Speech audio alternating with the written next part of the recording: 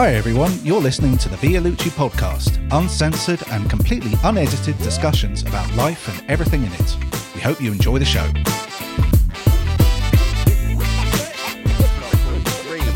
3, 2, 1, and we're live. Yo, yo, yo, yo, yo. Energy. Up. Yeah. Yo. Waka waka woo. What's going on? Well, just trying to, get the energies up. It's late at night, we've got to motivate Late the crowd. at night, it's 8 o'clock. Yeah. Oh, yeah. Who knows when people are dark. listening? Anyway, cool. Yeah. Hi everyone. Well, hello. Free podcast Hi. time. Hello. Charles, you're in a particularly good mood today. Are you feeling healthy today? No, quite the opposite. Oh, bloody hell. But I'm soldiering through it. I you never really feel healthy. What are you talking about? No, I thought, because, you look like effervescent, so I thought maybe you're having a good day, a good belly day. Oh, yeah, no, it was weird because I was realizing, this last week, I was like, what's different? And I was like, oh, I'm not in an incredible amount of pain all the time. Cheese has left the building. Yeah. Well, I did have some, some of the gorgeous French one. I forgot what it's called. Roquefort. So can you eat dairy, Lee? Was that no? That's like dairy's really. fine. I think I should. Cheese. I think I should avoid wheat. I think I'm. Wheat. Wheat intolerant. I think that's part of Yeah, it. you do have to Are keep you an eye actually out, wheat please. intolerant, or? No, but when I find out, I've cut out bread because when I was eating sandwiches, it would swell my mouth up. Not the buckets of cheese. I've cut out the bread. Yeah. The small bit of crust that surrounds the. Yeah. That bit. I think Now you're the lying to cheese is yourself. the bread. It's just 3 layers of cheese. I think Get the rid last of the time cheese from the burger. Still, I have had the burger, cheese it's fine. was the ones dairy slices you get, but I remember looking at it and going, it's shiny. I mean, I can almost see me face in it. That's not cheese. Shouldn't sort of glisten. In the No, that's all the chemicals waving back, isn't it? Really? Just a picture of the devil. Eat the plastic. Well, anyway, so here we are. What was he talking about? It was a statement of fact. We was talking about the Trump hangers-on that are all now starting to come out and say, "Oh, I saw. Is it Kellyanne? Who was the PR? Kellyanne Conway, yeah. I The woman who looked like a skeleton. Yeah, that's it. Yeah. Nice. She was now saying that I was disagreeing with him in private. Come on! Just you must know you're a caricature of sort of 1945 Germany, where suddenly everyone was like, I didn't. It wasn't nothing to bother. I didn't like her. I didn't really like it. Well, she's going to sell a book. They all have a tell-all book. They will all have a tell-all book. I can never really understand the thing with her and her husband, because her husband didn't like him, and I was thinking, is this some sort of weird ploy? Because that's an odd situation to have one that loves Trump and one that hates Trump. Well, the daughter spoke out, didn't she? Their daughter she spoke out said, against her. And Yeah. was kind of, What was pretty she? much Was she a denounced press? her. Was she a press thing? Her press secretary. secretary, I believe. She I was think- Certainly. I think she was an aide. She was an advisor / Yeah, it was aide. something. Yeah. She basically was a proxy person because she was sort of affiliated. I don't know if she wasn't direct. I don't know if she was direct staff or not. I can't remember. I'm I going think to she go was look this retained. up. But she basically when they wanted someone to come out and defend him. Yeah. Oh, she was a just counsellor, jumped in. was her. There we go. Yeah. I thought an advisor. Yeah, the advisor. Yeah. Yeah. It was a very weird term. It was a very ill-defined term. So I see something where there was a 3-time swimming gold medalist, Olympic gold medalist called Cletus or something like that. Cleet Keller, something like that. Anyway, I mean, it is very close to sort of Cletus. Cletus. Yeah. But yeah, he was at the Riots as well. So you think if you won the Olympian title 3 times, you'd sort of be a bit more balanced and reasoned and sort of worldly.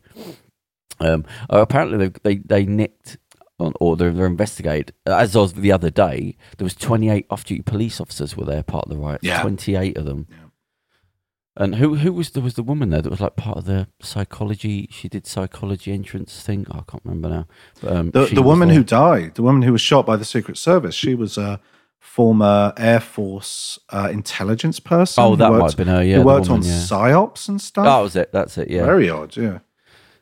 So Illuminati, deep state. Yeah.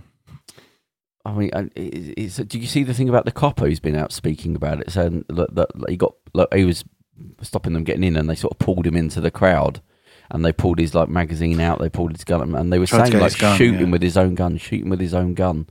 He said it was only like, luckily, he said he said to him, there was a couple of people that were sort of protecting him a little bit, and he said, what would you like to say to them? He said, well, thank you, but what the F were you doing there in the first place? Yeah. It seems like a Thank weird you for thing not murdering me. Yeah, slowing down the murder. Yeah. But yeah, Thanks for not killing me, but you know. And the thing is, where's all this surveillance? Like, we got cameras up the arse, like it's everywhere. That should have just kicked in immediately and just like rounded up everyone, like just immediately. Everyone, we know who you are, we know what you're doing. I mean, to the fact that they're videoing each other, and that was the weird thing. Like, here I am committing a crime live. You go, Because they think they were on the right. They thought like, oh, this is it. We're going to overthrow. Our time has come. But blah, that's blah, a blah. lot of confidence, though, to be actually filming yourself. Well, there's That a lot of is like, confidence this to is- break through and assume you're not going to be shot.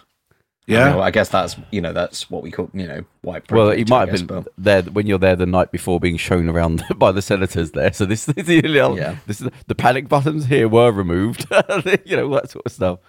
Well, they had people. Apparently, people had plans as well of like the underground bits. Right, yeah. They Well, there was literally the had- one where they found the senator's room, wasn't it? And he wasn't marked. And they said, well, how did he know? How did they know that was his room because it's not marked?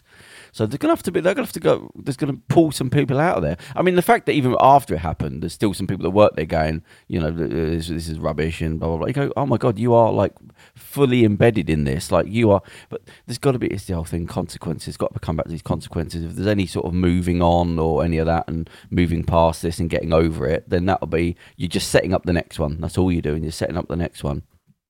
And that's the thing you got to remember. There have been over 100 arrests so far from the FBI. Yeah, it's got to, stuff has to happen because arrests lead to thing, and then it's just a month and he didn't do anything. And no, what actually who spends times in jail? It's like with the bankers. Who spends time in jail? I don't really want to hear from you for a year. Just come back to me next year and say who went to jail. I don't want to hear the news reports, the investigations. Just tell me nothing and who went to jail. Well, there'd be a few people and one nutter.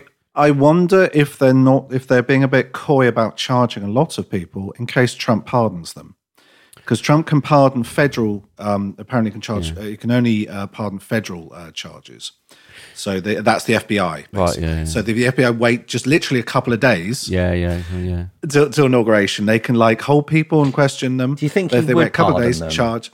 I don't think he's got any. There's nothing to do. He doesn't care anymore. Like, do you know what I mean? Also, It's he time- wouldn't. These aren't the people on the ground. The QAnon shame and all them people. He doesn't give a shit about them. Sure. Yeah, No, exactly. these are pawns, aren't they? Yeah. You've got to lose. These are nothing. These And are also the nothing. fact that he's changed his tune so much.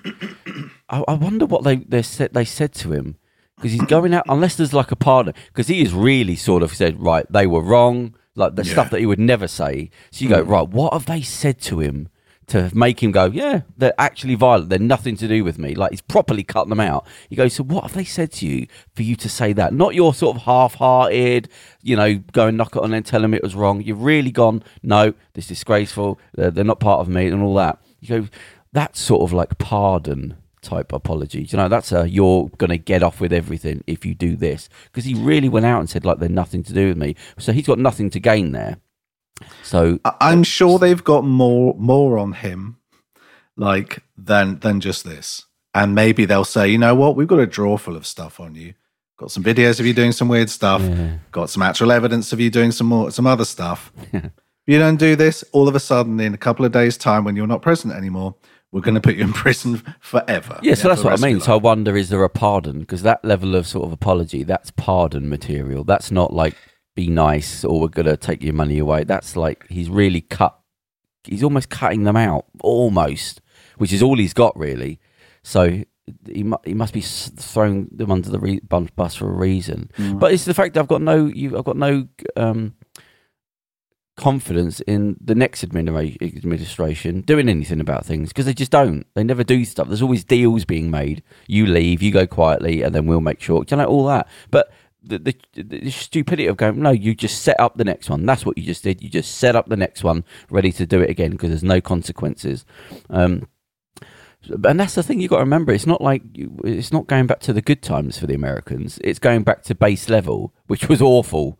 it wasn't great. It's not like, oh, we're free. No, we're going back to the way it was with the corruption and all that, and it's very intelligent and all the deals being made. There was a quote. But I have to say, I know it's not a revolutionary change or whatever, because I don't think Biden will do that. But I think to not have to but not have to think about stuff like what the president's up to. Is he just going to nuke Is he going to wipe out all life on human Earth? Yeah, again, but you've still is he going to set up concentration camps? Is he going to hold another election? Like to just kind of like I think the status quo is a relief. It's a little bit like Obama after George W. Bush, when you're like, yes, it's nice waking up not assuming we're going to nuclear war with. Yeah, but that's what I mean. I don't like this sort of like, okay, everything's fine again now. No, it's all corruption. Yeah, you've still got to work. But the thing is, you've got to. Things happen gradually. It's not. I know it's like. I mean, I'll take it. I'll take the fact that it's a nice little. I know. You'd rather have the let's rip the Band-Aid off kind of thing, but every time that's happened in history, it's just led to chaos, and actually it reinforces the status quo because people go, "Fuck me, that was so chaotic, and I couldn't even get anything." You can't say you. I know you've got to, but because no, I'm not saying you don't do it. There is. I know this might sound crazy. There is a happy medium somewhere between not carrying on and everyone being guillotined everywhere. Well, you know what I mean? Like we could try a third way. The day of the rope. Yeah, exactly. You know what I mean? Like Malcolm X, he had a quote. He said, oh God, what was that? He said, it's like somebody stabs you with a 9-inch knife and pulls it out 6 inches. You don't call that progress. It's like you've still been stabbed. But there's no faith in them. Like if there was a Bernie Sanders or something, you go, okay, now something might. I'm not asking for extremes, but something, like just give me something that might happen. But you just go, because if everything that he's done and he doesn't go to jail, that's it. The next one's just getting ready to go then, because there's no, unless he literally does shoot somebody in the face, as he said. The only thing I would say is that there has been consequences outside of everyone cutting ties with him. All these financial institutions, New York have cancelled all his deals. Was it Deutsche Bank have cut? Deutsche Bank, who've been a big financer of a lot of these real estate deals. Yeah. So they've been underwriting a lot of his debts. Yeah, exactly. So the thing is, what all these people care about, and the only thing that they can function on is money. But I mean, even the kick off social media, like he's getting attacked from all sides. But my problem, in a strange way now, is why did he do the apology? What phone call? What was said on that phone call that you've done that sort of? You've thrown all your supporters under the bus. What? Because that's a big thing. I would have been more happy if he said, "Look, the good people on both sides tried to milk it over, and then had a go at everybody else again as usual." The fact he's just said no. Wrong, but I was like, right. I think there was a meeting between Pelosi and the chiefs of staff and some of the cabinet. I think it was on a day or two after whatever we're calling it. We can't even clarify what we're talking about. Was it a riot? Was it a protest? Was it a terrorist assault attack? On the Capitol building? Was it an insurrection? I don't know. The incident, let's say, whatever, the sixth atrocity. And it seemed that was the point where the Joint Chiefs said that they would not honour a nuclear strike order. And basically they were talking then about removing him, about being unfit. I think they might have threatened to section him at that point. Yeah, but it could have been a deal like, look, pencil play ball and not 25th Amendment you if you go out and apologise. I don't I don't think his brain would accept that as a sort of like, it's got to be bigger than that. It's got to be something with money or a complete pardon. His brain wouldn't accept, his child brain saying you're not going to be. He doesn't care about impeachment and getting kicked out and all that. He just cares about survival. So I don't think that registers with him. I think it's something bigger. That's his pride, though. I do think. But a lot of that's he doesn't want to be thrown. This is to him, this is a great big country club, and he doesn't want to be thrown out. Yeah. Because he's always had everyone stick his nose up at him. But I still think his apology was too strong. I think there was a bigger thing. Yeah, but then he immediately afterwards, he did that apology video and said, "Oh, I'm really sorry." Well, he didn't apologise, frankly. Oh, he did something else. Yeah, he did. And then he went back on Twitter. He was allowed back on Twitter.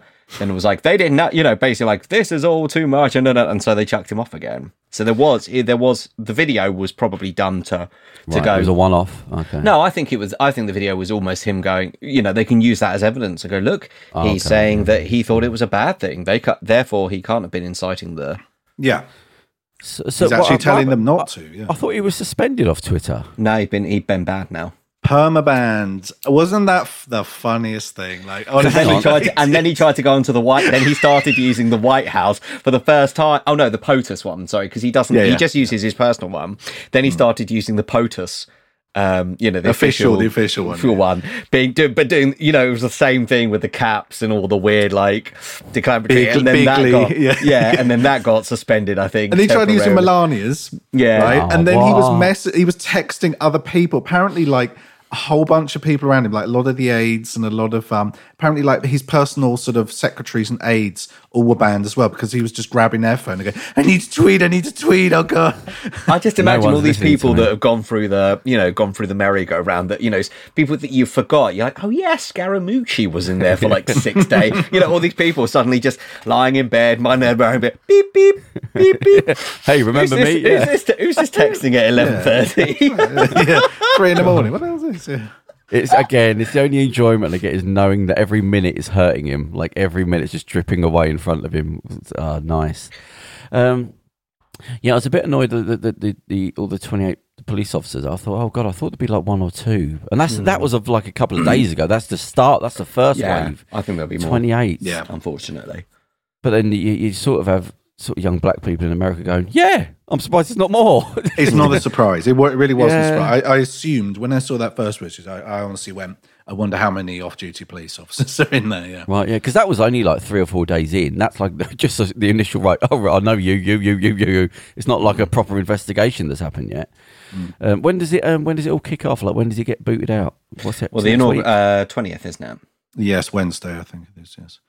Next week. I think it's 12. I think it's 12 p.m. Eastern time, so it'll be about 5 or 6 in this country. Oh. Did you see about the Trump's doctor? His famous doctor has died recently. Oh, what? Brent Spiner from Independence Day. Can you? I looked at it. I thought that's not a doctor. I thought it was a picture from a different article. Yeah, you go. No, that's Brent Spiner from Independence Day. What?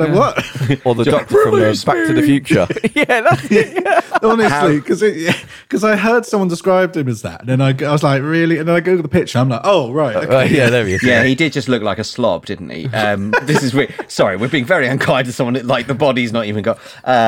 Oh no, this is a few days ago. I mean, didn't he get struck off? Didn't he get struck off though for prescribing prescription medications? Well, also, people? I wouldn't be surprised, but he also admitted that he made that up, all the stuff about Trump, didn't he? But Harold Bornstein is this gentleman's name. Can you pick up? Died a couple of days ago. Yeah, if you can find some of the quotes that he said, because I'd forgotten what he'd said about Trump, and you go, "Oh, come on!" We'll be the healthiest individual elected. Again. Have you touched your bloody computer? Have I frozen? Hello, Andrew? Hello. Are you still there? I can still see me moving. Oh, you're moving around now. You get. Yeah, there you go. Can you bring up some of the quotes what he'd said about Trump? Yeah, because he said Trump will be the healthiest individual. Well, he said he said that he was one pound under obese, and he had a full head of hair that no one had ever seen, the fullest head of hair anyone had ever seen. The fittest men in Polygon. So apparently someone asked him and said, well, what do you, how can you say that when the guy's 70, the oldest person elected to office? And he said, if something happens to him, then it happens to him. But it was obviously written by him. When you had it written out. Just say that. Because it was too over the top. All right, Andrew, you're back. Yeah. It sounded like a 7-year-old had written it, basically. So it was obviously Trump. Have you got any Dr. Trump quotes?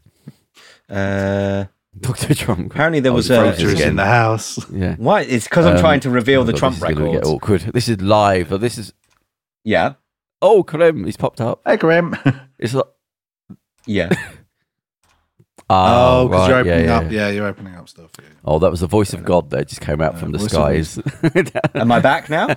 Right, so leave that. But yeah, he was saying he's incredibly fit. He's the fittest politician I've ever. And you go, surely that you must have pushed back a little bit at him. I said, look, can I just not say that? Can I just word it differently? The fittest politician. There was another thing he said. It's all this Trump speak of I can't believe how fit he is for the. All that sort of oh, he's so shocked. I was watching something the other day and it was showing some of his quotes and things he'd said. Just one of the most embarrassing thing was the man, woman, TV, that thing, when he says the doctors were like, I don't believe it. How did you do that? Oh God! Like, at least make it like reasonably believable. The doctor said, "Wow, how did you do that?" Mind you, they might have been patronising him. They might have literally gone, "Look, he's an idiot child. We better talk to him like that." Yeah. Honestly, when he relays some of these stories, he goes, "I talked to the head general, and I said, why don't we put a nuclear bomb in the hurricanes? We nuke the hurricanes." Yeah. And he said, "Okay, sure, we'll look into that. Yeah, definitely." And I'm like, he's like a child. He's like, yeah. Okay, well, we'll definitely look into it. Yeah. And it belays the fact that everyone's just thinking, what? Like, everyone's just patronising him, nodding at him. Like, well, those little videos when he's doing his live speeches, and then the videos of just people in the background, their eyes sort of going, "Shut up!" Like, don't say about the bleach. About that woman. She's just shuffling awkwardly in her seat. Everyone's literally distancing and shuffling away, literally physically distancing. Like those Corona briefings he did, and every expert was just like, "Oh my, what is he saying now?" Yeah. Oh God, poor old. Did you see? I read a transcript. I didn't read the whole thing because it's so long, but I read a bit of the transcript of that speech he made before the riot. Yeah. The march march. Yeah. Before those 5 people got killed. You know that he just went on about Oprah loads. Oh, did he? About what? Yeah. Because he was saying, everyone's so mean to me, the election was rigged. And in fact, many people don't know this, but me and Oprah used to be very, very good friends. Oprah had me on a lot, and, she was very respectful. Turns out, though, she was very disloyal and a nasty woman. She probably and I was on the last show. Morning. I was on the last show. And, they had the 5 most important people, the 5 best people she's ever had. And I was one of them. And she picked that, and she told me, she came to me, and she said, "Donald, you're one of the greatest people I've ever known." And then she wouldn't say that now. And I'm just like... And she must have sent a tweet that morning or something, and he's using his platform to have a pop at her back. These are the words that inspired people to go and install the Capitol. Yeah. Some senile old maniac whittering on about his famous friend. Oprah? Yeah. I don't know. I've got no idea. I'm just here for the fight. But I think in a lot and they're in there going, "I will die for that man. I will kill for him." But that's why I think it gives people a purpose, doesn't it? It gives these people, these directionless kind of people, it gives them a purpose. It gives them something bigger than themselves. Rudy Giuliani to go for the trial by combat speech. You go, Jesus, you used to be like a high-powered lawyer. Oh, Andrew, he used to be quite respected, didn't he? Oh, he's okay. So he's not paying Rudy his money. Yeah, so that's nice. But he was charging him 20 grand a day. When was that? He said he hadn't paid him for 2 months. What's that? I'm sure he hasn't paid him hardly anything the last 5 years of knowing him. Honestly. But 20 grand a day, that seems a lot of money for nonsense. But it's all coming out the slush fund, though. I'm sure. I mean, that's the thing. He doesn't care. He's not weighing the budget up. Yeah, it's all coming out the Stop the Steal. But you go, it is like when he was doing the speech from next to the porn place, the thing. Well, that garden centre. And then getting to the point of going to the trial by combat. I mean, that's a lawyer. You'd think language, unless you are just going senile. Because that's not you don't unlearn stuff. You're still a lawyer. You must know that unless it was pure confidence, they thought, It's either like they did believe they were going to take over, but take over what? You can't just take over a building and that's it. You've revolutionised everything. He must be going mad, like senile, to say that. I think they've just surrounded themselves. They got rid of anyone who was at all critical or anyone who was saying, actually, that's impossible because of the laws of physics. Yeah. And I do think that, he surrounded himself with a bunch of yes men and just obviously been driven mad by the power. Yeah, I was thinking that. Yeah, as you said that, I thought, they're living in an echo chamber. They've now lost touch with reality. They think there is something actually happening there. And you go, no. I mean, I'm sure he listened to a bit of the call he made to that governor, the governor of Georgia. What was this now? Oh, the Trump call. Yeah, when he was because it was really interesting because he's unfiltered because he didn't. This is like pure Donny, yeah. Good old back to Don. This is like Casino Don. You know what I mean? The Don. Yeah, he's his old fashioned Don, and he's just and you hear the real thing, and he really believes it. I think he and this is supposedly the thing is he didn't believe it, but now he believes his own lies. Yeah? Andrew, believes his Q. He believes his Q. He believes his. What's your opinion on this, Rudy Giuliani? What's your middle class opinion? What do you mean? What's my middle class opinion on it? Oh, sorry, did I say that out loud? You did. I do apologise. I didn't. I don't know. What do you mean? What was my? I don't know. To be honest, I was just trying to get you to see if your microphone was working. It was the nearest question. No, I'm just listening. I'm just listening. I'm just listening to Charles's wise word. No, it's sort of. It reminds me of, because I don't want to keep using it's like Hitler, but it's just because it's a downfall of a regime. No. But we can't compare the most heinous, one of the most heinous people who's ever, one of the most evil people that's ever, you have to go back to medieval times before you get people of like Hitler and Stalin's level of just, I'll just slaughter everyone, I don't give a fuck level of evil. So the only reason I say this is because it's just such a well documented end of a regime. And let's call it that, is that, Hitler in the last days in the bunker was just, giving orders to these armies that didn't exist. He was saying, right, this army group will do this and that, and the generals going, it'll be fine. Yes. But they were backing off for weeks before, like they saw again, sort of like what's happening now. They were making Himmler deals. Tried to cut I think it was Himmler. Was a few of them tried to cut deals, didn't they? Tried to cut a secret deal, with the Americans. They all started throwing on nun outfits and heading into the forest. Yeah. Wasn't there Goering? There's a few of them. Yeah. Don't touch that computer.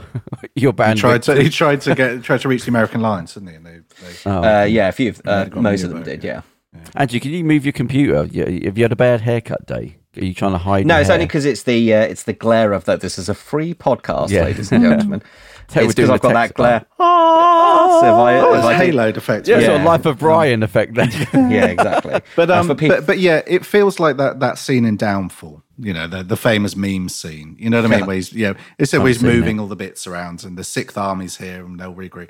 And he's just like, "Don't worry, we'll do this, and then we'll get the votes here, and then I'll be president again." It's just like, okay, no one's telling him, dude, it's lost. The battle's lost. I'll tell you what, let's go with, just so it's not so Hitler-y like comparison. Let's say Charles I of England, who towards the end of the war kept being like, no, it's all fine, and I'll get an army from Ireland, and I'll do this, and we're sending people to France, and it's like, you haven't got anyone left. You've got nothing. It's you and these five blokes in this room. Exactly.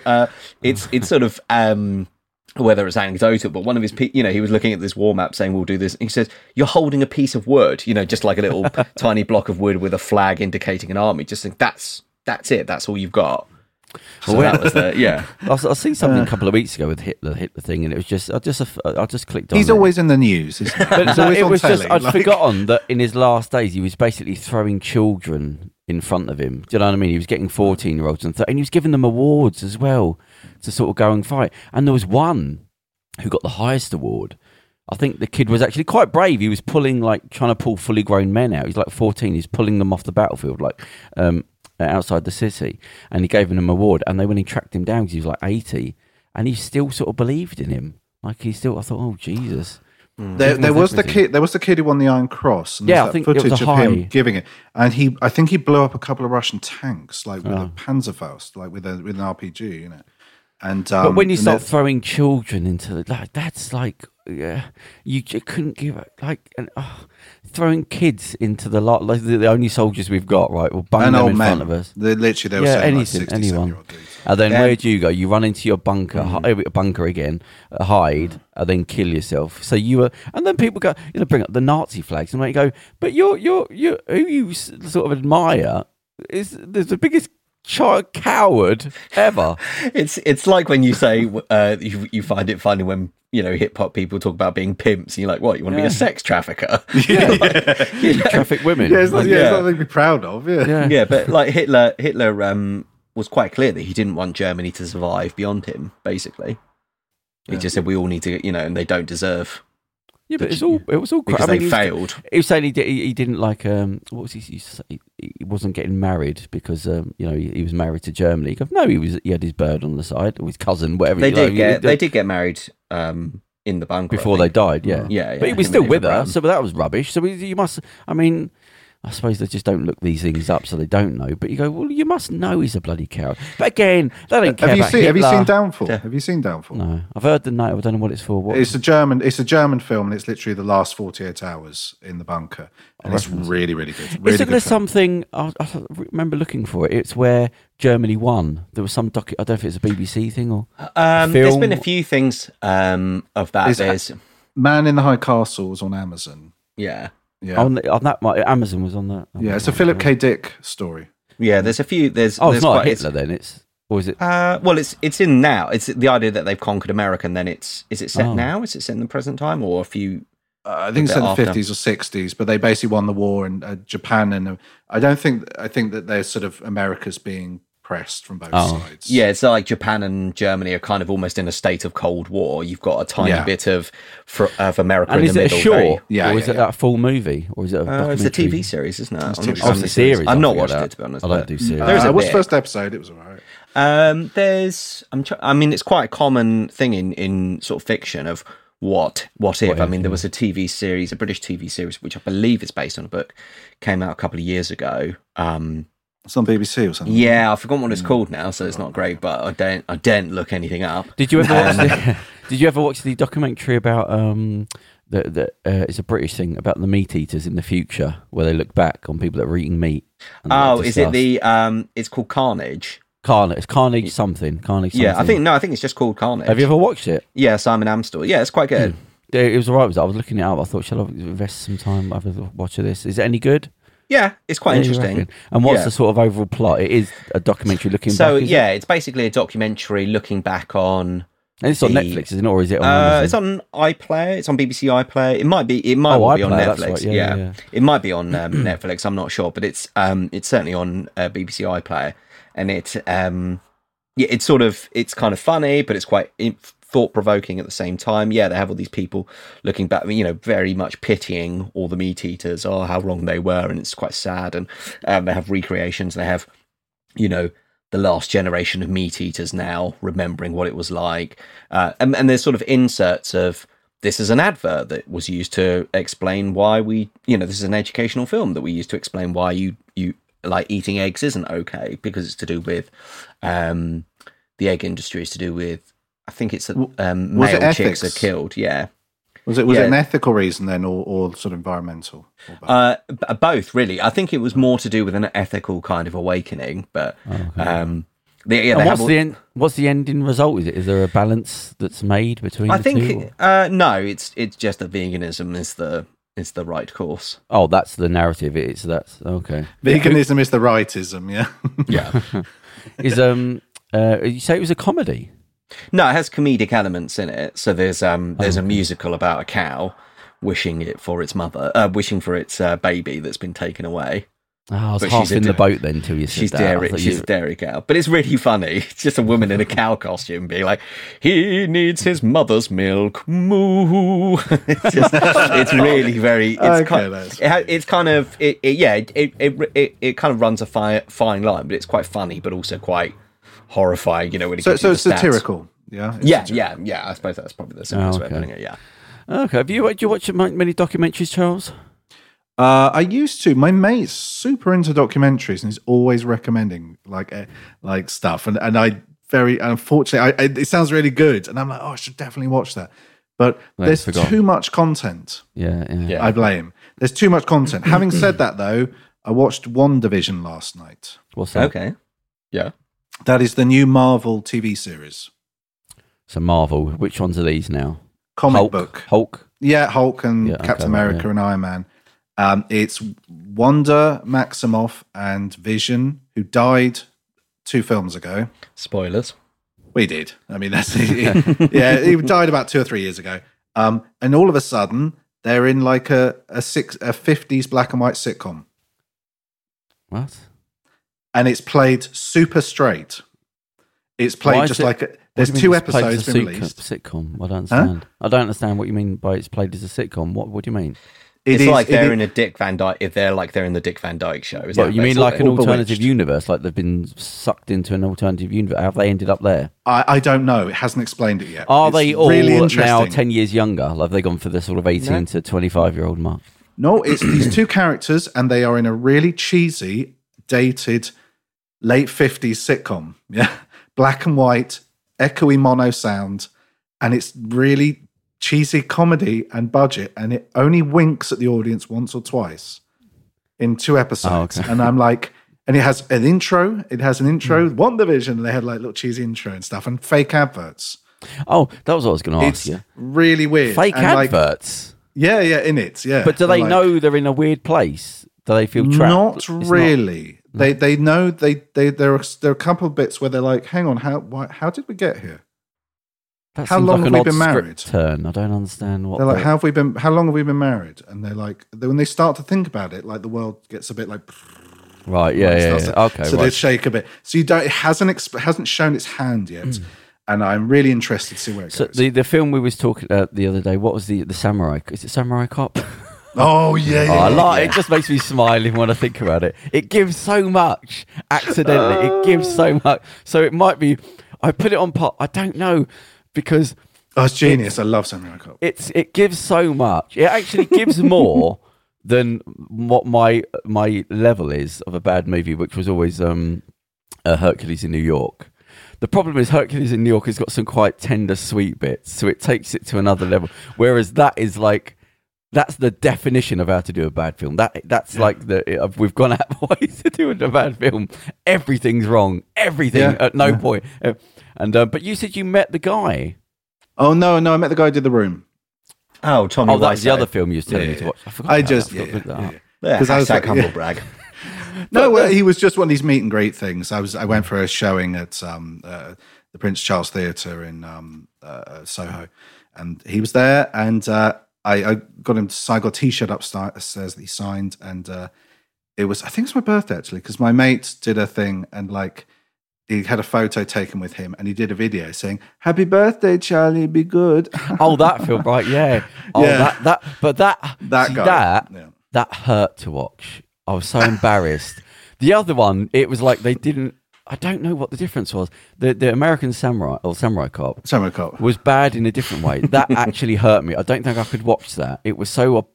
It felt like there was something. Oh no, but the other ones felt like there was something wrong with them as well. I don't know. The room is technically is just on a technical level, just absolutely appalling and nonsensical. And I love watching it with people who've never watched it before and watching their reaction, because they just go, "Wait, what? No, what? What's happening? What? Why? Why is this? Who's this person? Why is this person being introduced? Yeah, what's going on? Why are they suddenly wearing suits?" I mean, you could almost have a T-shirt just saying, "Lisa, you're tearing me apart," and everyone would know what that is. See, that's the thing. I haven't seen it, and I know all these things. I know all these things like, "Oh, hi, Mark." Yeah, hi, Mark. I know that. Anyway, how's your sex life? Yeah, it's just so. Yeah. I did not hit her. I did not. Oh, hi, Mark. Oh, hi, Mark. Oh, hi. That's beautiful. You go, is this? Did the film skip? Where's the? Now, if ever you want the flower shop scene is genius, because it's like I have dissected that scene a lot, because I'm like, is it backwards? Because none of it makes any sense. It's like they took all the lines and then just put them anywhere, and like all the actions. You have to rewind to see if you missed something. Hang on, yeah, honestly, it's like it makes you. As someone else said this, they said watching it makes you forget how films should be structured and how normal structured. Just like what? But the American Cop. I don't Samurai know. Cop. Samurai Cop. Yeah, it's just the wigs. See, the wigs coming. The wigs. It's so bad. So what Theo's trying to say is that in this film, Samurai Cop, in the midst of fight scenes, you can see the guy, the eponymous Samurai Cop, his wig come fully off. And then, for example, the person he'll be fighting with helps him put the wig back on. Gerald Nakamura. There's a bit where he's fighting Gerald Nakamura. There's a bit where he falls off. He sort of falls off. He gets him a headlock, falls off. And he puts it back on. Yeah. But yeah, it was because he thought they'd finished filming. And then they called him back, but he'd shaved his hair and he had a mullet.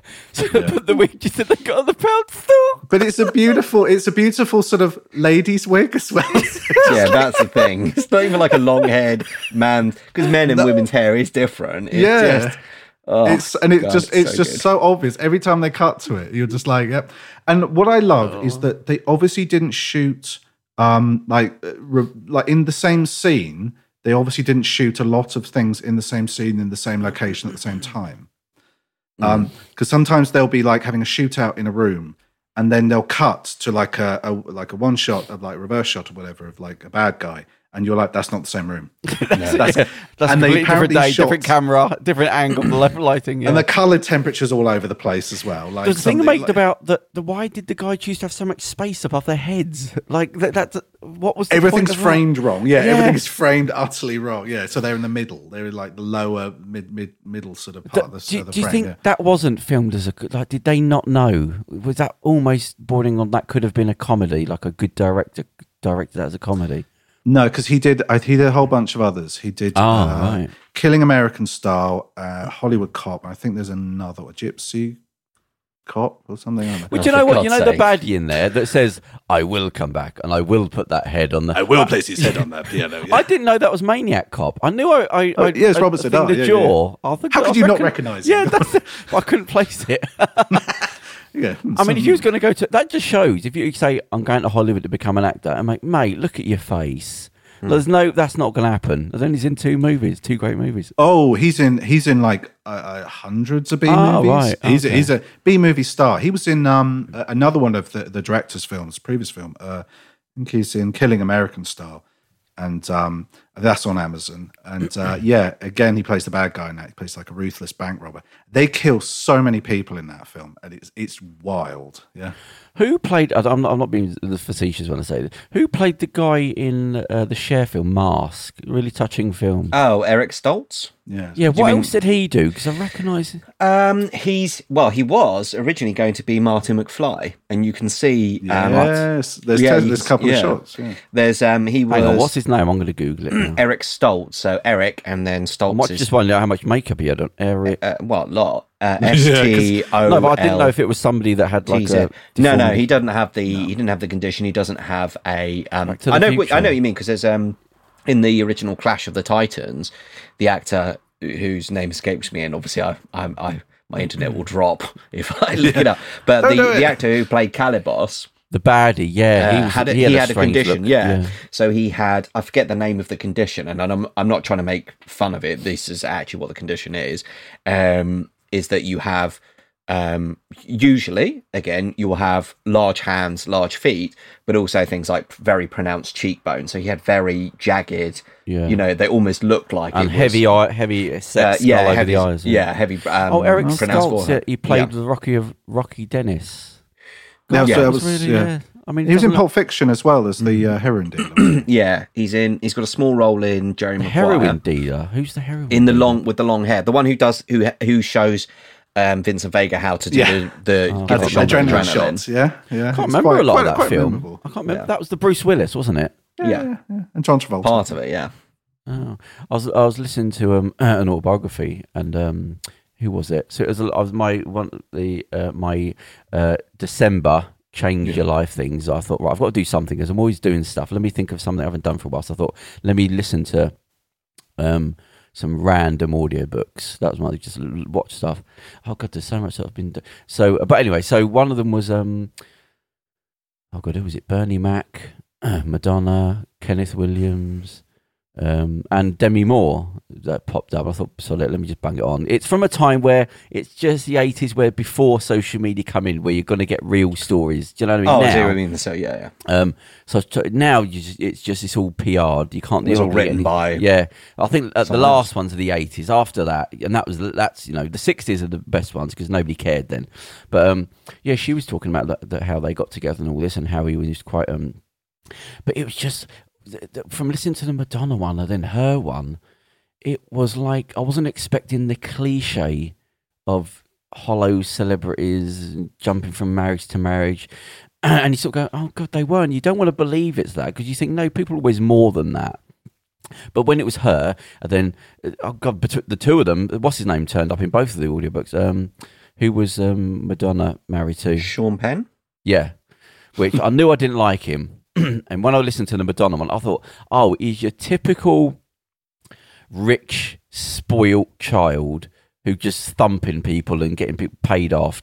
Just a petulant child, a little abusive to her, calling her this and that. Part of that sort of Rat Packy. They thought they were the Rat Pack. It wasn't like people named them the Rat Pack, but him and some of the other actors of that time when they were young playing the up to Pack, the Brat, but playing up to it. And he was like a spoilt rich kid. He was like a toddler.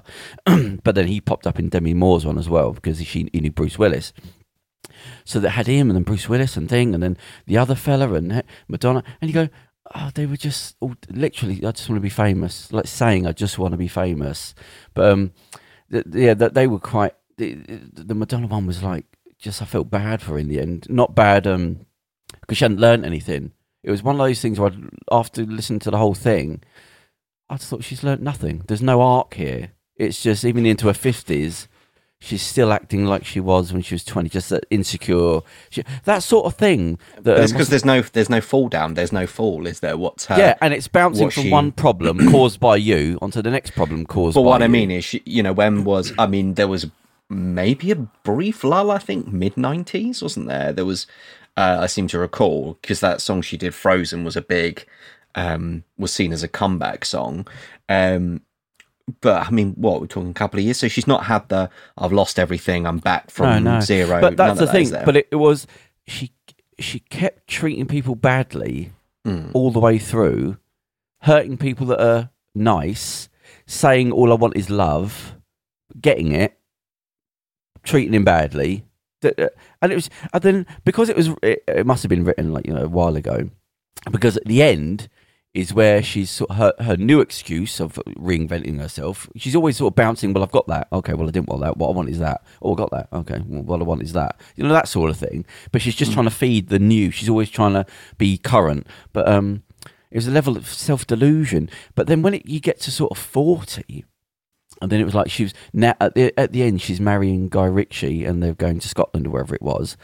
And she's talking like they're trying to end it on a high of like, oh, she needed to get away from America. That was the thing. But it was just one excuse after another throughout the life. Different types of people. Shouldn't be with him. Shouldn't be with him. Shouldn't be. No, it's you. And then she's going. I get in England and away from the paparazzi and the relaxed atmosphere, and it's just a castle. It's not all the big Hollywood. And then I remember her saying to him why they broke up because he's emotionally retarded. As they're sort of playing up at the end of the book, they're talking about the fact she's found this guy, but I'm thinking about news reports when they broke up and she's calling him emotionally retarded. Yeah. And then she's like, and then she ended up saying like, I don't like England, and then she went back to America. So when it ended and they're building up to like she's going to be happy and they're talking to people and I've never known her this happy, and they go, no, she calls him emotionally retarded, and they break up. And but Demi Moore was the same one. Just there was one thing I felt bad with Demi Moore. She was 15 and her mum was like a proper. Madonna had the opposite thing. Madonna pretended to have a bad life. She went to a private school. Like she had everything she wanted, and she chose to just go off and be a rebel. She made up a lot of stuff. In the book, they're saying that, she said she came to America, she only had $30, she arrived in New York with a suitcase, and the people going, no. Yeah, Madonna, I thought she was born in America, wasn't she? New York. She arrived in New York. She's from some small town. She went to like a posh school. I was imagining her much older than she is, like arriving on Ellis Island as a lost urchin, like she's Vito Corleone. And your new name is Madonna. Do I get a surname? Madonna's no, you're poor. Just Italy. Madonna. Yeah. And she was saying how she arrived. Her big story is how she arrived in New York with one suitcase, and her mate was like, "No, she was living there a year before, and she had loads of money. I saw it in a cupboard." And you go, "Oh, okay." And she was quite out and out saying, "Look, no, I just want to be famous." That's why she started dancing, and the dancing failed. She couldn't stick with it. It was too much hassle for her. And then she went to do the modelling. She didn't like that. And then she went on to the other thing. She just ended up. She just wanted to be famous. She said, a friend said, "I remember her crying on the floor." Just rolling about saying, I just want to be famous. I just want to be famous. Like that. But they say she's out and out. She's always saying, I want to be famous. I just want to be famous. What was I going to say? So her thing was like a lot of crap. It was just a lot of, I don't know what I want. Okay, I'll need somebody to love me. Get somebody to love me. Cheat on him. Okay, he was the wrong type of person. Somebody outside the industry, go with him. Oh, I found love. It was amazing. Okay, I cheated on him. Oh, okay, I found my bodyguard. He looked after me and all these times. Okay, got with him. Okay, went back, cheated with my ex-boyfriend. And but it just you can't keep making excuses the whole way through. But it's just quite sad. But her story is mostly made up. All the strong woman and all that. If you think what you think of Madonna, this creative, this strong woman, you go literally into her 40s. She was still riddled by insecurity, and it was always chasing some bloke. So it was all crap. All this strong woman. She's the opposite of a strong woman. It was just all PR.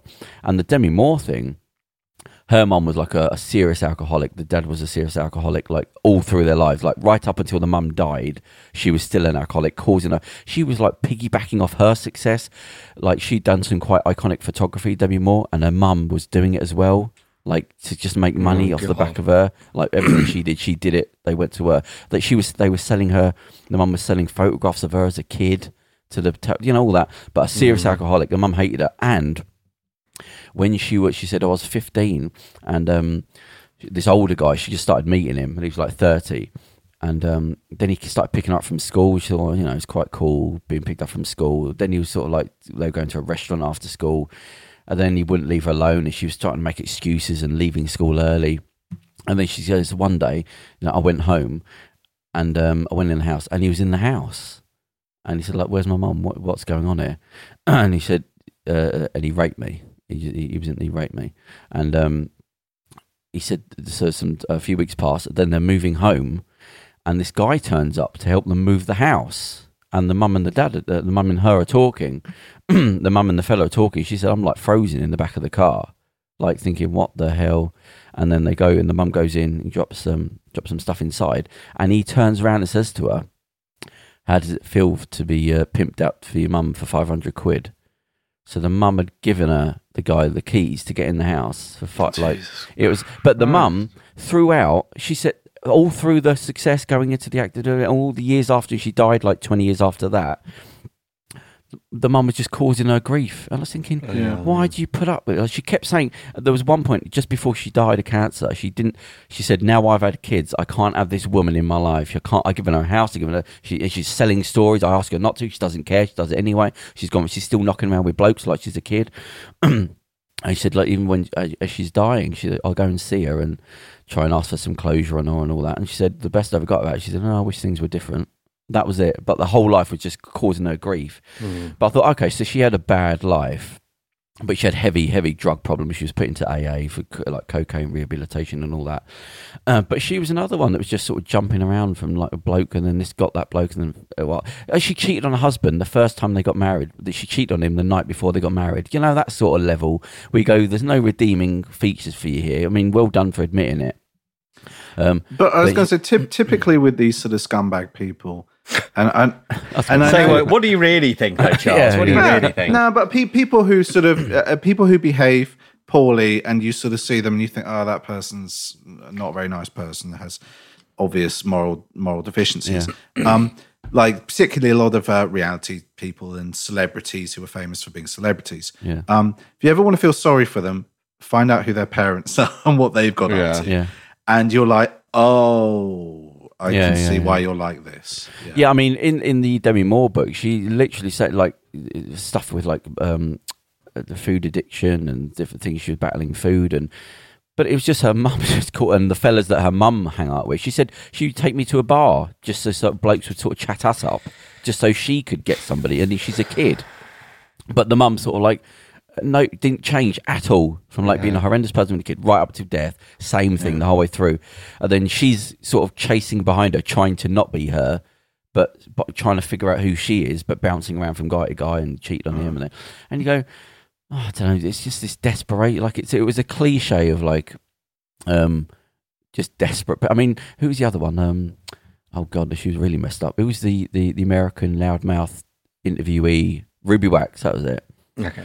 Who sort of like was like, no, I'm completely effed up. I'm completely effed up, and rehab throughout the thing and therapy. And you go, I don't know what I'm learning here. It is becoming like a cocoon, like Hollywood, a cocoon of just people that are just going to be laughed at. Like you're all messed up. Like it's this. I can't feel this void inside me, so I'm just gonna. But everyone's sort of doing it to everyone else. So like when Madonna was with like Sean Penn, and he was slapping her about, and at one point he tied her up and sat on top of her for 2 hours, and she just sat there, and then he'd be phoning her, "Where are you? Who are you talking to?" Yeah, he was like a kid, a spoilt kid, and they were married.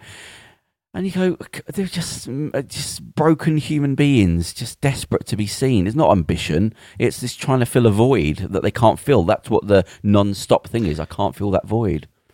It's a weird thing to want to be an actor, I think.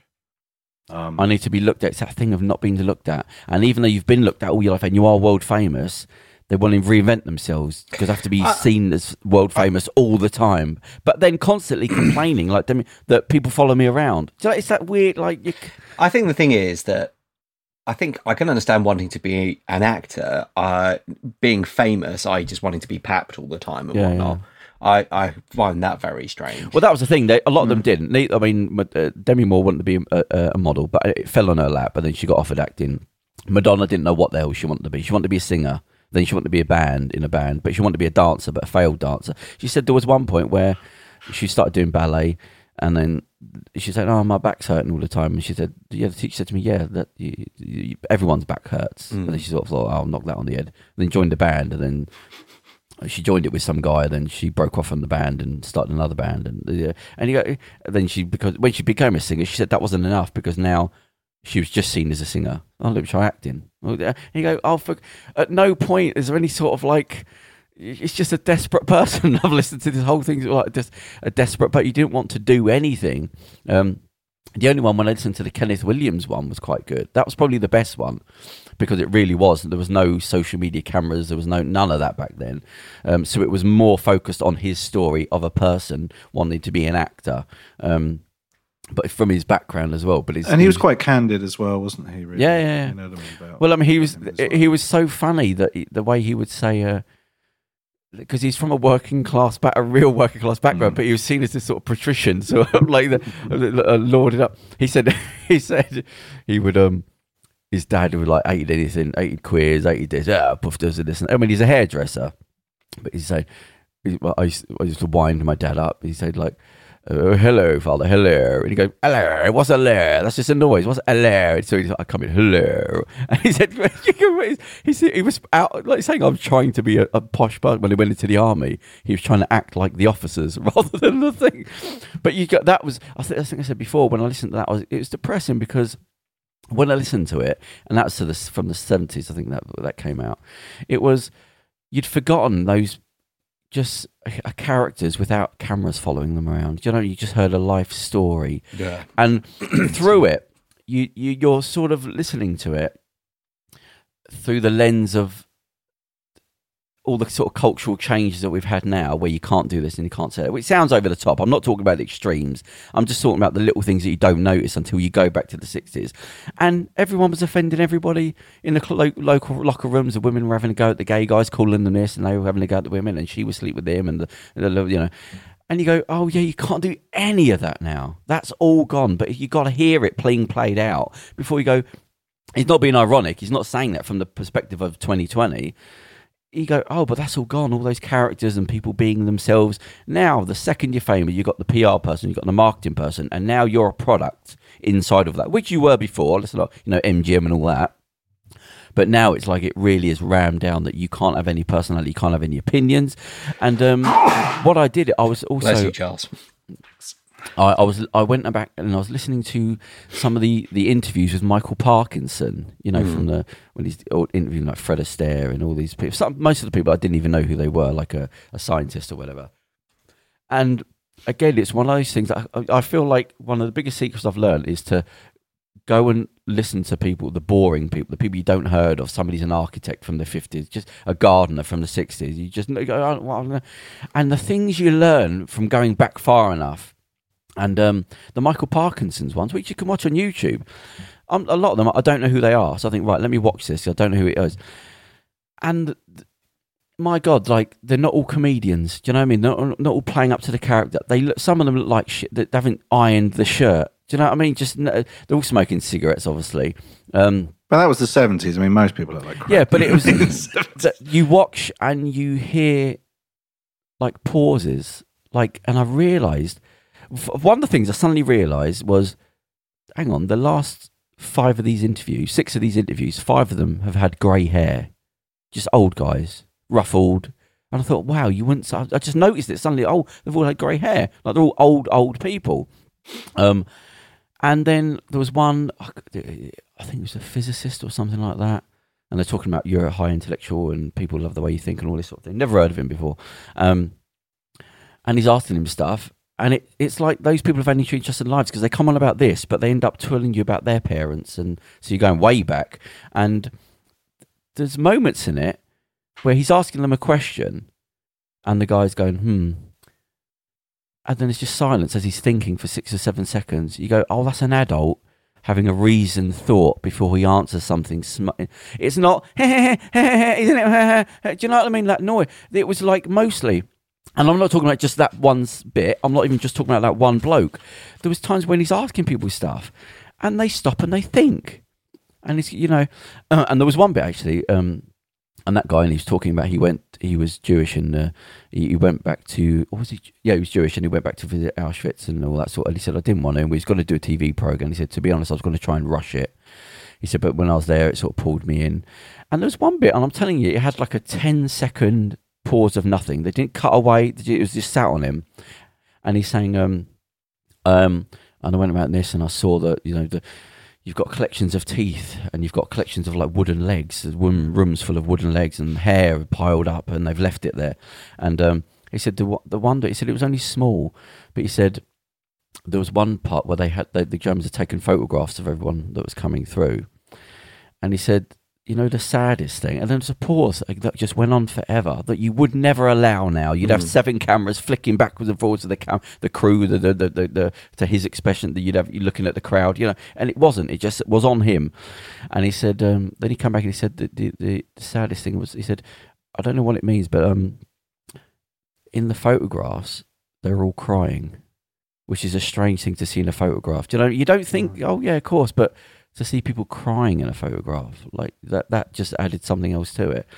But listening to that, I thought that was what an interview was. Yeah. Or again, I'm not talking about one bloke. I'm talking about loads of them, where you had somebody on that had lived a life, grey hair, God forbid, on TV, someone that's over 40, and you're asking them questions about their life and allowing them to answer with thought. Not, well, speed him up, let's go. Do you know all that crap?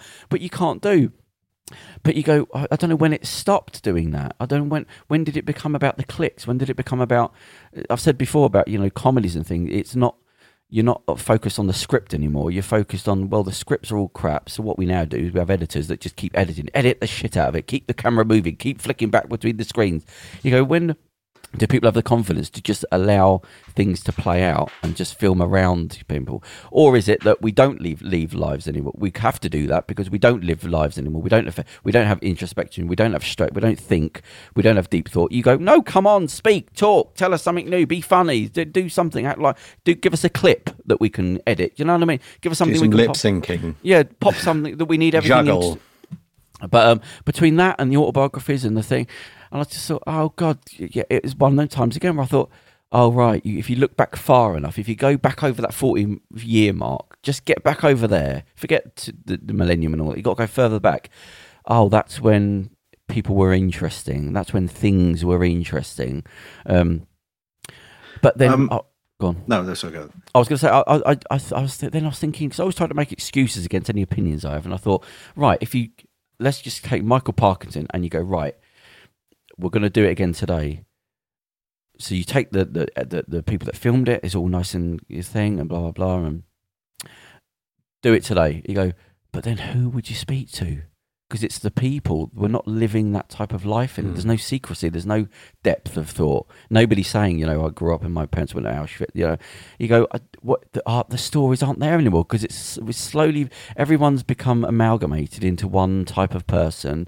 You're not allowed to offend anybody. Anybody that is famous is just famous for the acting of it. But there was no struggle behind because they were kids and then the money came into it. And you go, maybe there just aren't the stories anymore. It's not the fault of the editors and the TV programs. There's no stories there anymore. They're not having 60, 70-year-olds talk about their life, or maybe it's all been played out. So you've heard about everything. Every article's been written about everybody in the 50 celebrity magazines. So there's no story where you'd have somebody on and go, right, talk to us about who you are. Do you know what I mean? Everyone's for sale and everything has been for sale. So maybe there aren't the people to have the stories anymore. That's the only thing I could think. Well, I was going to say that I've been watching a lot of daytime TV recently because I've been working from home, and like on this morning with Phil and Holly, lovely daytime magazine show, where they interview celebrities and talk about what's happening in the world. Very, very bland. Good to have it on the background when you're doing stuff. Yeah, they have their like weirdo slot, where they get someone on who's... Is that what it's officially called? Well, I call it the weirdo slot. It's not a TV program. It's just it's noise to let you know you're not on your own. That's yeah. It's literally background. Yeah, it's just background to talk the gun out of your mouth. Yeah, it keeps me. I don't have to concentrate. I don't have to concentrate when I'm doing work and stuff. So it's fine. So that goes on the background, and they have the weirdo slot, which I do listen to.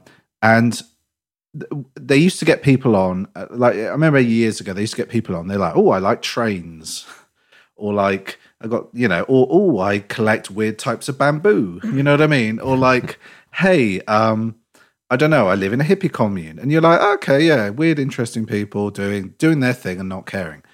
Nowadays, everyone's trying to plug their YouTube channel, and everyone's trying to plug their Instagram. They had someone on the other day whose dog was ugly. They had an ugly dog. The jaw was all messed up and the bottom teeth were out. Oh. It was a poor dog, but he was fine, happy, and he had a loving family. Dog was getting on.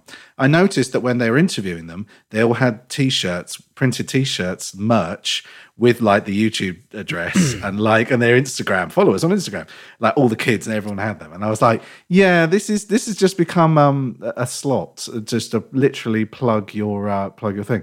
Plus the quirky stories at the end of the news do that now. And here's a lighter story, yeah? Like they had one the other day about some dude singing sea shanties on TikTok.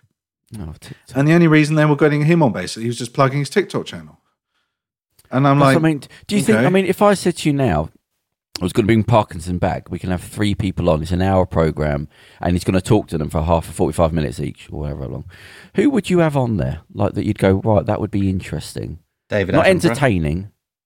Yeah, I think how old is he now? Do you know what I mean? And 90 something. Yeah.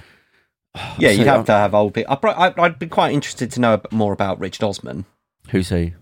He's the Pointless guy. I don't know what that is. Oh, the tall dude. Yeah.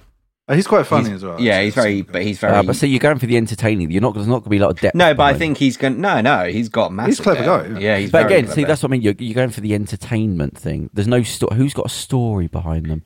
Who's like something? That's what you'd find out. No, but that's why I'd want him to have him on because I don't know anything about it. It would be, my mother was an English teacher and my father was a thing, and he's the gardening business. And you want someone who was like, from the age of 5, I was knife fighting with giant rats in an alley. Dragging coal up of mine. The Wheel of Torment. I spent 15 years on the Wheel of Torment. Just somebody that isn't worried about the bloody PR. In that case, just have, what's his face, Tyson Fury. He'll just say whatever. But they might get into freak show territory there. That's, when he was dressing up as Batman and all that, and you go, okay, so in his sort of child's mind, he's trying to go, oh, look at me, I'll be a showman. You go, no, mate, that's not a showman. I know what you're trying to do, but that's really, you need somebody to direct it. That's not what you do, because you make yourself look bad. But when he's doing that, you go, that is mental health. Now, the fact that he came out and said, with mental health problems, but nobody's going, right, he's got mental health problems. Like, that's not normal for a heavyweight boxer to be running in, wearing all that Batman stuff and then running out again. That's not you need help, mate. That's not you're not a showman. You're embarrassing it. That's freak show stuff. That's the difference. It's not a showman. That's freak show. You've turned yourself into a freak show, which is what everything is now. Everything is how freaky can I be? It's sort of like a dulled down version of the Colosseum. Like, how extreme can we get? It doesn't matter that you're embarrassing yourself or making a fool of yourself. It's just, am I being looked at? So forget. It gets clicks though. It does get clicks. I watch. But that's what I mean. But the clicks is you sell everything's for sale. Everything's for sale.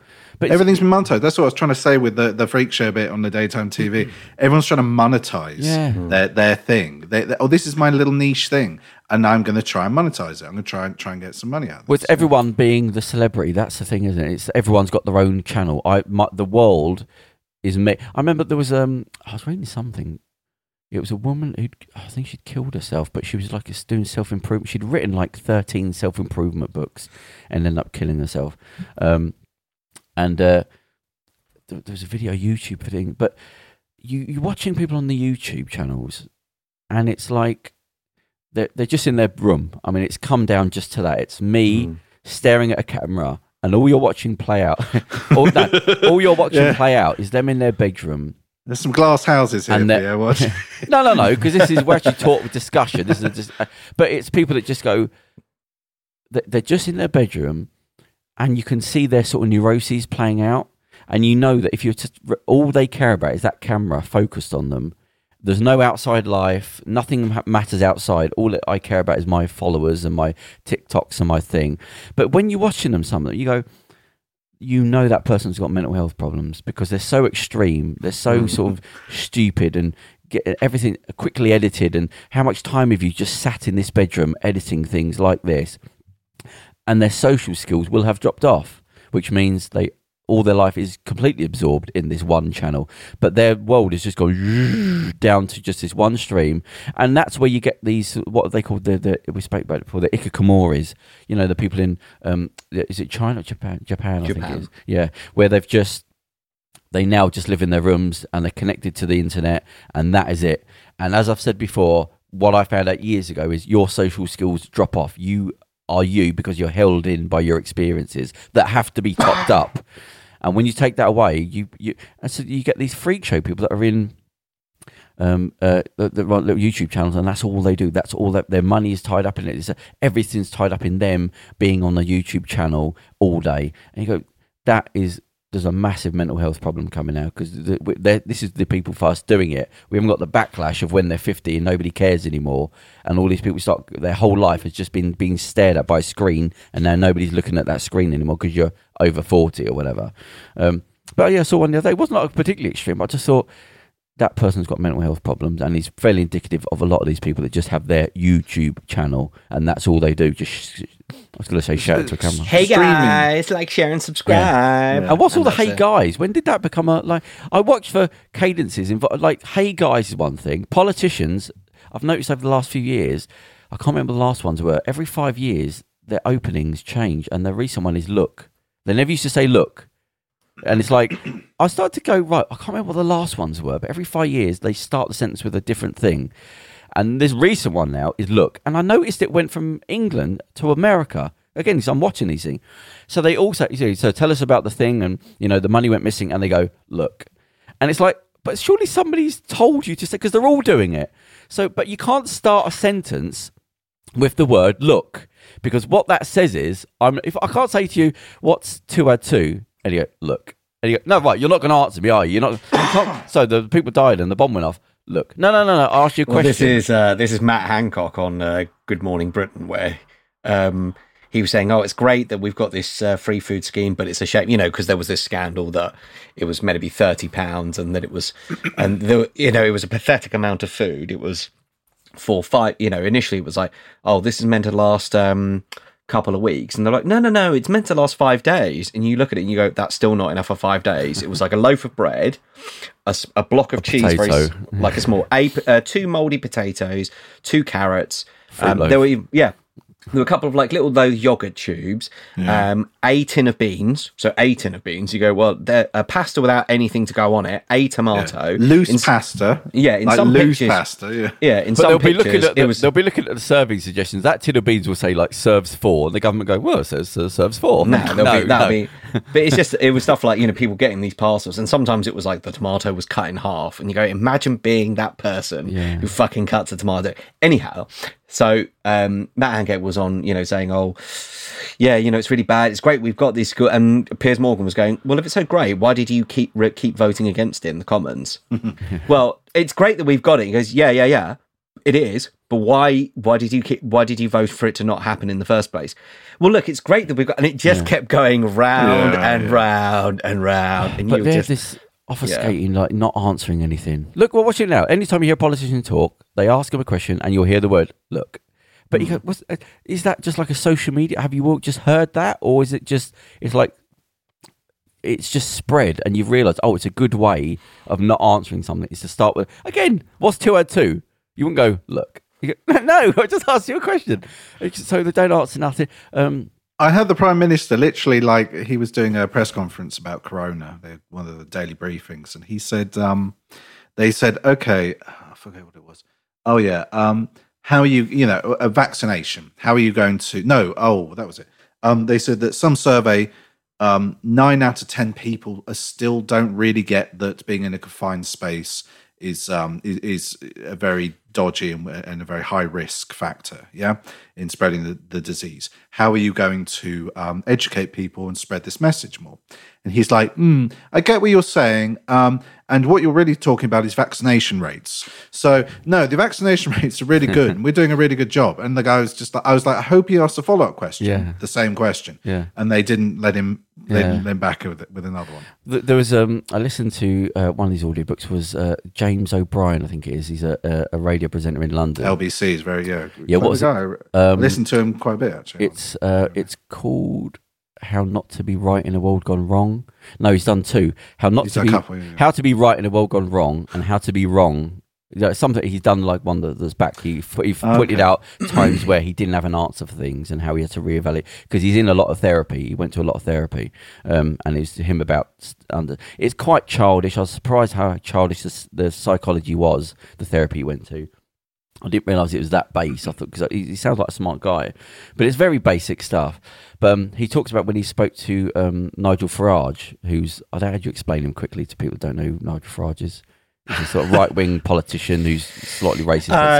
Slightly. I would say a populist politician, Eurosceptic. And he says, he said when he came on, he wasn't expecting that. He thought he'd just come on and sort of batter me again, but he came on, and then he was talking about the people, and he said it was specifically. He said he was offended because he was on a train and he heard people speaking a foreign language, and then he got into it and he said, "Isn't your wife German?" And he went, yeah. And he goes, doesn't she speak? And you speak German at home, yes. Yeah, he said, well, surely she speaks German, and her kids speak German. Well, yes. Well, don't they speak German when they're out? And we go, well, probably not. He goes, well, why would you think that? And then he says, so what's the difference? He goes, so you wouldn't mind, you say you had a problem living next to a group of Romanian guys, and he goes, okay, so you wouldn't have a problem living next to a German woman? And he went through it. He said, this is when I realised he'd messed up. He said, yeah, but you know the difference. He go, you know the difference. Yeah. And he went, no, sorry, I don't. Yeah. And he go, oh, right. He said, yeah, look, you know the difference. He go, no, I don't. She doesn't speak English. And he realised that, I've cornered myself here. I've seen that interview, and basically he sort of he reaches over the desk, straddles him, and verbally bashes him in the face, Nigel Farage in the face for about 10, 15 Well, when you hear somebody off camera going, the interview was scheduled for 15, but you go, oh, right, lovely. This is anything that I'm winning now. Thank you for coming in. Yeah. But yeah, he was talking about that. What else? There was something interesting. It wasn't a very long book. It was only about 4 hours because it was more about the subject matter of arguments. There was another one as well. Nick Ferrara, I think, interviewed on LBC again, Boris, I think it was. And he started off with, so, how many children do you have? This is when he's like, I don't. He goes, okay, we'll come back to that. And then he kept on asking him every couple of questions. So, you ready? You remember how many children you have? Oh, right. He's like, something in Greek. As Marcus Aurelius would say. If you get him, sort of corner him, and he starts to panic, he reverts to his base level of sort of stuttering. Maximus Victorious idiom. This guy's got nothing. There's no substance. You know what I mean? He has no answers to these. Same thing with Rees-Mogg as well. Jacob Rees-Mogg, another UK politician. Yeah. When they actually hear him discuss policy, I remember he was cornered once about education, and they actually had to talk about the education policy. He didn't have a clue what he was talking about. Yeah. And they were like, okay, okay, cool. Latin quote's fine. Yeah. What about the education part? And he was like utterly floundering. It was really fun to watch. But he's a caricature of like really should never have had any power. Just a rich bloke, very rich bloke, telling people how they should live their lives on nothing. Do you know what I mean? Just one of these disgusting human beings.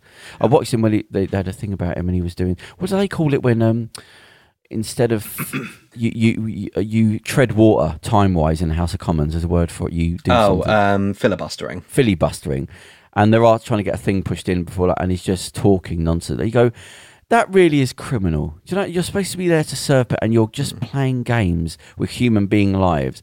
But they've reached that level, like the Americans, a lot of them, where they've just been doing something for so long that they're now no longer sensible people. They've now lost touch completely. This thing of serving people, that's in the background. That has to be attended to every now and again to keep your job. But it's actually more about you and your money and your own sort of proclivities for power and what you feel. I was raised Catholic, and we have a thing called the servant's heart. What's that? Have you seen Arnold Schwarzenegger and his little speech he gave about the incident on the 6th? So we don't know. No, what was this? No, why? He gave I did see the thing on Twitter, wasn't it? So he's come and said something about the riot thing. Yes, the assault. About, and honestly, it was very corny and very cheesy. It had its own music, didn't it? It had its own score. Oh no! Yeah. Musical didn't score. Need it. It didn't need it because what he said, I would honestly recommend watching it. Type in Arnold Schwarzenegger. I think it was quite well done. Yeah, honestly, and you're like, he was like, and it was like, hey, we're better than this. Well, are you? But like. It was all lip service, but as I said, sometimes it's nice to hear it. It's nice to hear the lip service. And at the very end, he picks up a sword and goes, this sword is the Quonan sword. Oh, no. Talks about how American democracy was forged in the heat of the fire. Yeah, but everyone under 30 is going, who's it? What is he talking about? No, it was a film. Yeah, but then they should go watch Conan because it's awesome. But to have a score, I mean, was it directed by James Cameron, this Periscope video? But no, it wasn't. He talks about, I mean, he's quite open. He compares the thing on the 6th to Kristallnacht. He talks about his father, who was a Nazi police officer, his party member police officer, and how he would beat them and stuff, and the fallout of knowing people who were in the regime when he, because he was born in 1947 in Austria. So people around him, the older people, they were involved, they knew stuff, and it was all the the evil and the silence of good men. You know what I mean? So it's very cheesy, very corny, but I was like. He's got my vote. We'll take anything. Take anything. Yeah, any sort. We'll take anything now. Yes. But then I remember when he took over The Apprentice after Donald Trump, and he said a lot of nice things about him then. So it's this thing of like somebody just having a life opinion and stick with it. All this jumping around, and now people are saying stuff. It was like when what was it when all the actors started saying, if Trump gets in, I'm going to leave America. So somebody printed out all the people that said blah blah. I think 2 did out like 12, and the rest of them no, still there. And you go. Just somebody stand for something. Just come on. Your agent and your PR man aren't more important than your dignity, but actually they are. So it's like. But I hear that every election. I hear that in this country. If Labour get in, if the Tories get in, I'm going to move to Spain. It's just like, all right then. Yeah. See ya. Yeah, it's like Trump. I mean, it is now. I heard him talk. I can't even hear his voice. It's like somebody going, meh. You go, just stop. But it's just noise. I don't care what you say. I don't care what you say you're going to do. Don't care what you say. Anything. You're just making noise now. Just go away. Because you say one thing, then you say another. You don't know what you're bloody saying. If you are saying anything in your head, just reading the bloody script. I did see it. There was a Fox News. Who's on Fox News? Give me not Sean Hannity, the other one. Tucker Carlson. Yeah. And you go, I was watching it, and he's clearly reading from a script. I mean, not even in a good way. You think he'd be quite experienced in it. And he's doing all this weird frowning and, God, I can't. He does this expression. When anyone talks to him, he goes... Yeah, but he's got that weird, like... But when he's talking... kind of like, what? Even when they're saying something perfectly normal. A triangle is a shape with 3 sides. Yeah. Exactly. And he's going... utterly kind of maybe that is news to him. He just looks so confused. Yeah, but the way he reads the script is how an adult would talk to a child.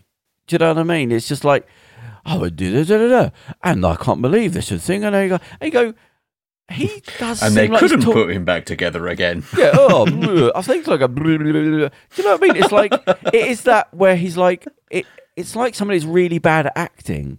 You go, oh, he doesn't realise he's bad at acting, but so he's saying the words and making these weird eye movements, and I just can't believe this thing. And can you? And you go, are you talking to like children? Like, you are, but I don't think he knows he's doing it.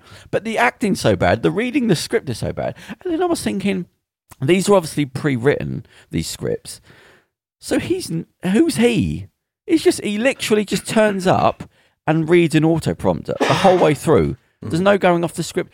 And you go, well, one of his chief script writers was fired a while ago, 6-7 months ago. That rings a bell, yeah. Because it came out he was a white supremacist. That was it, right? Effectively a Nazi. Yeah. Nice. Lots of chat logs were leaked where he was on a white supremacist forum, I think, a secret closed forum. And lots of chat leaks were leaked. And he was bragging about how he was slipping in white supremacy and fascist talking points into the speeches. Listen, all these right wingers, these Sean Hannitys and whatever Tucker Carlsons and all these people that hate for no reason, these politicians full of hate. As I've said before, it's all going to come down to some self-loathing, probably some sort of perversion, hidden perversion inside them. So I hate the world. They hate everyone. There's no the blacks. They could go back to the Irish. If you got rid of the black people, they'd go back to the Irish and the Italians. You know what I mean? They'll find anything until they're just on their own beating their wife up. You know, that's where it all goes back to. So just giving these people a bloody noise. But the Fox, I don't know why the Fox channel doesn't. I mean, a lot of their advertisers have left now, haven't they? They're struggling a bit because people just we can't be tied to this. I remember about 6 months ago, they all started dropping off. I think that's where old Pillow Man started popping up, wasn't it? What was his name? CEO was I know. He was advertising because but it's like, well, he's notable because he's the one bloke. But he came out of the White House the other day. Did you see it? Where he came out and he had the piece of paper under his arm. He was meeting with Trump.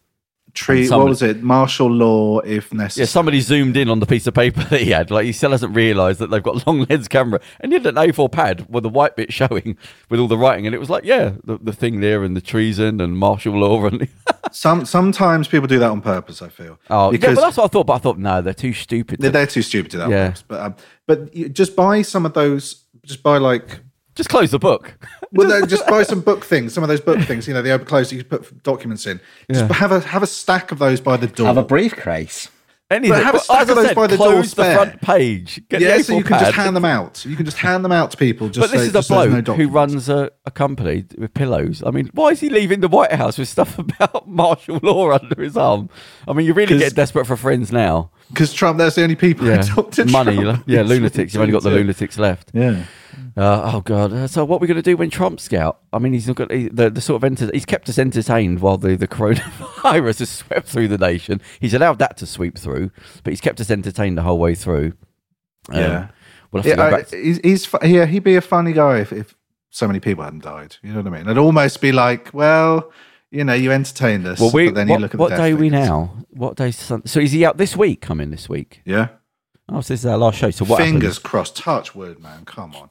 So Wednesday then, I guess? Yeah, I think it's Wednesday, yeah. Okay, so we'll be interested to see. So what's he said? I honestly haven't paid any attention. I didn't even hear the speech he did before they marched on. I think I've just given up on him. So what's he saying now about what's happening on the day or whatever? He's been quite quiet. He's not going, though. He's not going to the thing, yeah. Are they usually ceremonially? You're expected to be there, yeah. I think he's the first one since 1869 to not be there. Yeah, I'm just going to stop pretending now. I don't care about all this crap. I don't care. There was a woman, was it I can't remember who it was now. It was one of those people that were inside the thing. And he was saying, why things are so bad is because there's no actual head of the government at the moment when Trump's there. Because what he says is, he's not bothered about the healthcare and this and then that. He cares a bit about the army because he can show off tanks and cards and things, but he doesn't care about any of this stuff. So when people come to him, what do you think we should do? He just says, look, you know what you're doing, go and sort it out. Let me get back to Twitter. Healthcare, go and sort it. You know what you're doing, just go and do it. I don't want to know. So you've got all these people that sort of become fractured where there's nobody at the head going, we have to sort of work this out. Everyone is just doing their own thing.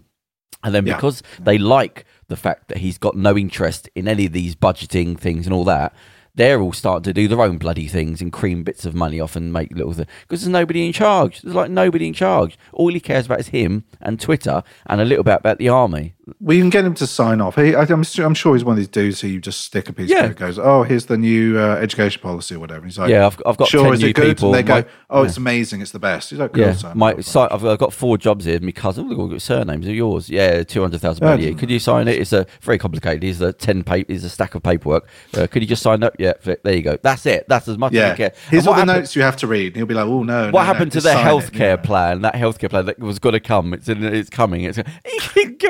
He don't even know what it is. He doesn't know. He doesn't understand the Constitution. He doesn't know the Bible stuff. Yeah, I'm Christian. Any day now. That healthcare plan is going to be amazing. When they actually and it's because they're not doing it. They genuinely sort of did believe he was religious when he went to do that speech, last year or whatever. And he's being interviewed for the channel, the Christian channel, and they're saying, "So, can you tell us some of your favourite what do you call it, the paragraphs on the Bible?" And you're going, Bible verses, yeah. It's a very personal thing. So you go, well, it's a very personal thing. Just all of it. When people. And he said, "Which one do you put? What's the Bible, Old Testament, New Testament?" He goes, I like both. I think they're both. Yeah, they both are good. Come on. You surely must have gone, tell me one line from the Bible that I can pull out if needed. Like, just give me one. Didn't even do that. I mean, going holding up the Bible upside down outside the thing and then sodding off. And the priest was like, he didn't even ask. That's not. In fact, that's a sort of anti-Christian thing. Yeah. That's the anti. Yeah, that's the. Symbol, and tear gassing people out the way so you could go and hold the Bible up, but to just go and go. Well, that's me done. Nothing? You're not going to go in the church at least for 5 seconds? Have a photograph with the priest? No. The priest said he just turned up and sodded off, didn't even ask. No. It was just tear gas as he's gone. Oh, God. Right, so let's wind this down. We'll miss him. We'll miss him when he's gone, won't we? Yeah, his little wig. Yeah. No. Well, anything going on? Anything exciting? No, we're in the middle of a lockdown here. But obviously something. You're writing a script. You're writing an award-winning script. I can see it. Is there anything happening? I'm working on some script, yeah. Anything exciting? Zombies? Well, there's a sequel to the one that's aliens and zombies in it, so yeah. Aliens and zombies? Yeah. Is there something you can loosely... How do they meet? How do they cross paths? Well, no, it's because aliens land and then they basically turn people into zombies to be like the foot soldiers, because there's only a few of them at a time. Oh, okay. Like Plan 9 from Outer Space, yeah? I guess so, yeah. I haven't seen it, but yeah. Okay. And what's happening in your Marvel universe, Charles? Anything? Working on a few things. Back at work again. Yeah. You're earning some good money, Charles. Kind of, yeah. Are you like the Demi Moore thing on the bed with the money, throwing the money? No, not quite. I'm earning good money, yeah, for what I'm doing. So. Oh, that's good. Are you ordering comic books online? I'm having to stock because I'm running out of room. Stock? Is the floor creaking? Okay, kind of. Yeah, no, but I'm running out of space in my bookcase thing. I realised, I was like, oh, God. I've got nowhere to put stuff. And I've got a whole bunch of stuff pre-ordered as well, so... This is really odd. This is very niche. But in the comedy Bottom, Adrian Edmondson and Royal Mail. And there's only about 10 people that know what I'm talking about now. But yeah, that was great. That was it. That was fantastic. And just reminded me there was a funny bit where what was it? There was a saying somebody was on that Demi Moore book actually. There was a director and he was saying, I thought, that makes sense. He was saying you've got to think that nuance, personal nuance, is ubiquity. The more nuanced you are, the more people have that nuanced feeling that they don't get talked about. Do you know what I mean? I mean, by something very specific to you, do you think, no, nobody's interested in that? You go, oh, that's the thing that never gets talked about, that everyone would go, oh, yeah, that's me. But anyway, so the bottom, he says there's one where he thinks he sees the fortune teller and he says, like, you're going to die tonight, sort of thing. And then he's hiding under this tent in the downstairs. And he goes, and he's upstairs, he can hear banging. He goes, what'd you go up there for? He said, I was just pushing the piano in the middle of the room. I was thinking, I thought, why have they got a piano upstairs? But just I was just pushing the piano in the middle of the room. Oh, God, anyway. Well, there you go. We've laughed. Nobody knows what we're talking about. If you want niche, that is niche, my friend. Yeah. Early 90s slapstick BBC comedy at its finest, yeah. He was actually a very good actor. Rick, what was his name? Rick Mayo. Yeah, he was a good actor. Okay, so there you go. I did a pilgrimage to the bench. What's this? You know, the bottom bench. Yeah, the bottom bench, where they shoot the intro bits. You know, the intro bit where they just sat on this bench in the middle of punching each other, basically, and they get into a fist fight. It's the opening of the TV show. Oh, it was just after he. Where is it? Just after he died. It's in Hammersmith. Oh, it is in Hammersmith? Because that's where they said it was filmed, wasn't they? Yeah. I'm from Hammersmith. But it was just after he died, and there were lots of tributes and flowers and stuff. Right. Does it say anything on there about that? At the time, it was just literally covered. And they had the things that Rick is dead, Rick is dead.